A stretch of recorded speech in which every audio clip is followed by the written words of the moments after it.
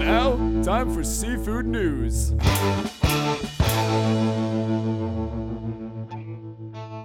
You're listening to the Seafood News Podcast. I'm Seafood News Managing Editor Amanda Buckle.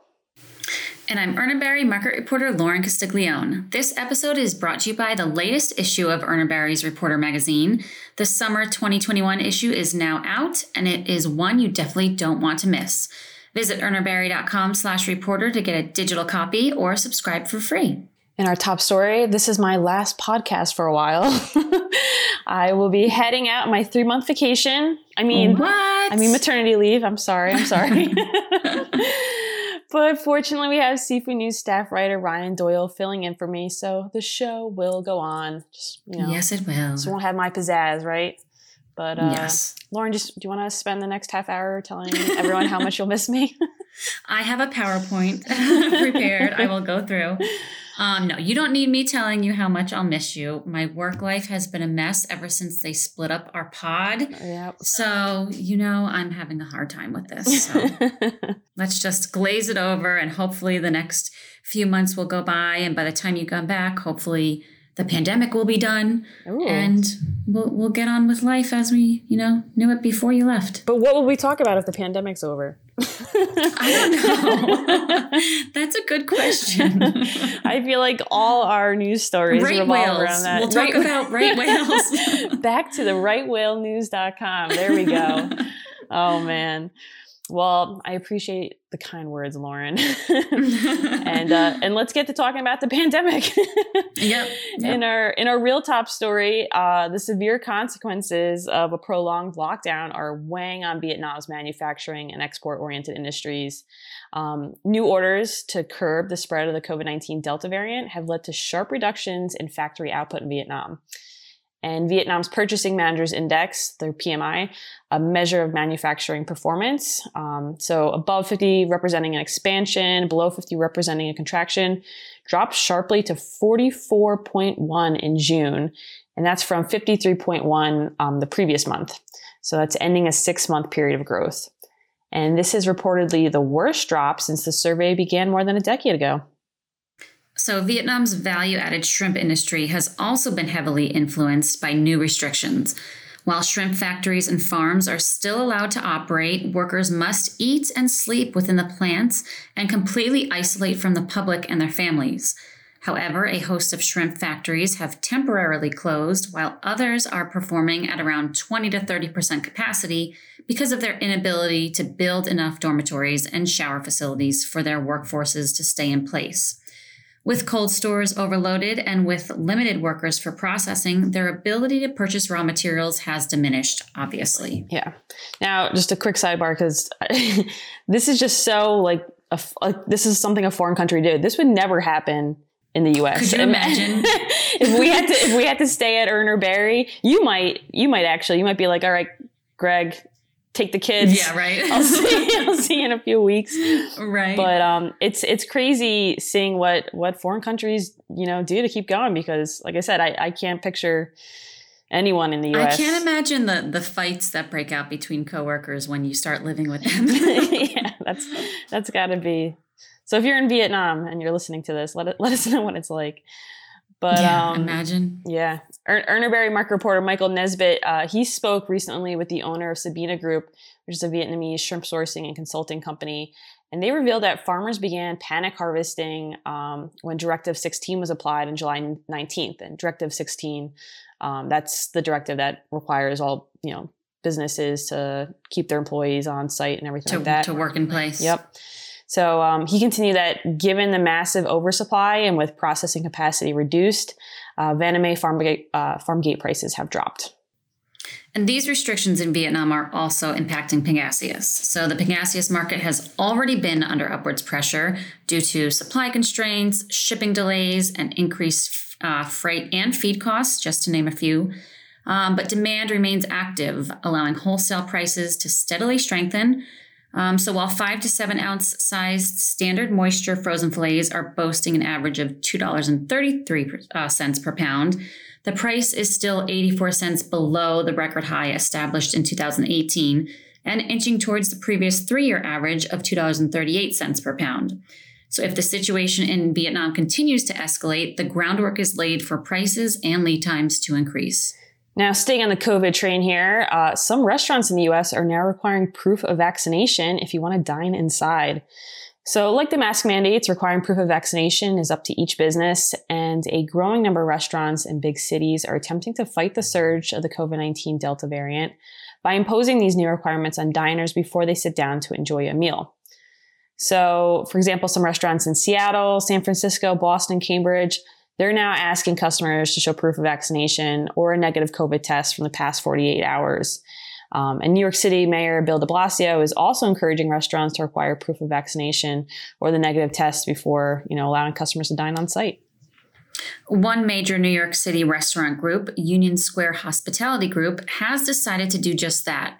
An update on their Union Square Hospitality Group website states that to keep our community safe from September 7th, 2021 forward, we will be requiring all guests to show proof that they are fully vaccinated.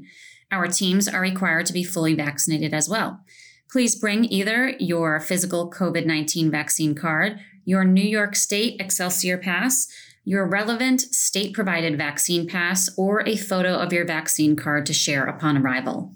Now, Union Square Hospitality Group CEO Danny Meyer told CNBC that we know right now that the vaccine works and it's time to make sure that this economy continues to move forward. There is no going back. And Mayor de Blasio tweeted his support for Meyer and the Union Square Hospitality Group, writing that Meyer is one of the most influential restaurant owners in the business, and when he leads, others follow. De Blasio also continued that New York City fully supports this move and more businesses should mandate vaccines for the safety of workers and the safety of our city. But of course, not every business is seeing the support. Eater reports that some establishments in San Francisco that are requiring proof of vaccine are now getting 1-star Yelp reviews because of their new mandate. Now, of course, it's a very controversial topic. I mean, I think everything regarding COVID is, and there are certainly some strong opinions out there regarding the mask mandates and the vaccines. But I just want to say that I understand where restaurants are coming from, that these ones that are choosing to this, especially in New York City, dining rooms were shut down for so long. I mean, they just opened back up in February, Right. So for some of these restaurants that were only, able to reopen the past few months, from their viewpoint of not wanting to take any chances and being shut down again, I can understand that, And right. Especially in the cities where restaurant space is pretty tight, where you have tables super close together. Mm-hmm. So you definitely understand that they want to keep everybody safe. Yeah. And, they may be alienating some customers. I'm sure there's a handful of people that I'll never eat at a Union Square Hospitality Group restaurant again. But at the same time, a lot of these restaurants are also dealing with labor shortages. So maybe it's a win-win for them. This will drive some people away. Now we can handle the regular customers that come in. Exactly. And, I definitely see it from both sides. I can't imagine what the restaurant owners have been through the past year. So whatever they need to do to support themselves and their family and keep them safe, it's their decision and I support it. Exactly. I mean, I've been saying that all along. It's if I'm not comfortable going somewhere, then, I tell my husband this all the time whenever we go out, we're going to turn around if I'm not comfortable where I am. I don't care if we drove an hour or whatnot, I think everyone just needs to do the same thing. If you're not comfortable going with someone who's unvaccinated, it's your call to make. But I think it's these restaurants have been through enough. Let's not give them 1-star Yelp reviews. Let's lay off the online trolling for now. Yeah. Bring, everybody needs some compassion these days. Yeah. But moving along, Subway is calling on a California judge to end the lawsuit over its tuna sandwiches.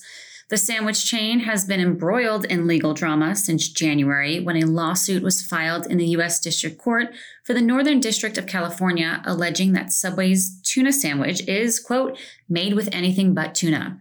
The original claim was ultimately abandoned, but the lawsuit was updated in June to call Subway's sustainability claims into question. The updated complaint read that the defendants label and advertise the products as 100% tuna, and additionally represent that the tuna in their products contain either skipjack and or yellowfin tuna from sustainably farmed fisheries. However, the product's labeling, marketing, and advertising is false and misleading. In reality, the products do not contain 100% skipjack and yellowtail tuna and or do not consist of 100% tuna with respect to the fish portion of the product defendants represent as tuna. What a mouthful. Yes, that was. So Subway fired back, maintaining that their restaurants serve 100% wild-caught tuna. And now the chain is urging the judge to throw out that suit. And according to the court filing, Subway is saying that the plaintiffs offered no facts to support their frivolous claim that the restaurant chain's products do not contain 100% sustainably caught skipjack or yellowfin tuna. Subway also says that the lawsuit has attracted negative media attention, which has hurt thousands of franchisees. I mean, I'm kind of intrigued by it all. I kind of want to buy a sandwich and taste it and see how it is. So I feel like there's got to be more people like that. Mm-hmm. So maybe people like me are offsetting the negative media attention, you know? I hope so. So this weekend, Subway, I'm going to go get a tuna sandwich and try it out. Good job, Lauren. Thanks. And in our final story, AquaBounty Technologies is headed to Ohio. After months of speculation about the location of their new farm, the land-based aquaculture company announced on Thursday that they've identified Pioneer, Ohio, as a location for their first large-scale commercial facility. AquaBounty's CEO Sylvia Wolf said in a statement that we are excited to announce Pioneer, Ohio as the location of our next farm. She continued that after an intensive analysis of the site data and the completion of substantial due diligence, Pioneer met our selection requirements. The Village of Pioneer, Williams County, the state of Ohio, Jobs Ohio, and the Regional Growth Partnership have all been a pleasure to work with and are highly supportive of the economic benefits we plan to bring to the community.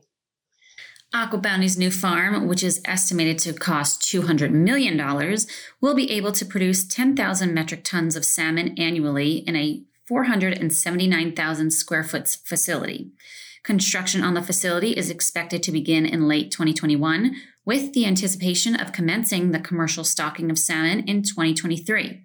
The company said that once the farm is in operation, it will bring over 100 new jobs to the region. Very cool.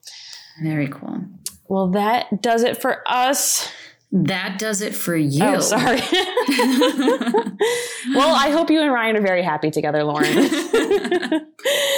Once again, you know we're not as fun as me and you. No, right? But Ryan's got a great radio voice. He does. He's much more professional than I am. What I need. I'm not going to fight you there. Just kidding. Anyway, let's wrap it up. Once again, this episode is brought to you by Urner Barry's Reporter Magazine. Visit urnerbarry.com/reporter to get your copy. Bye-bye. Bye.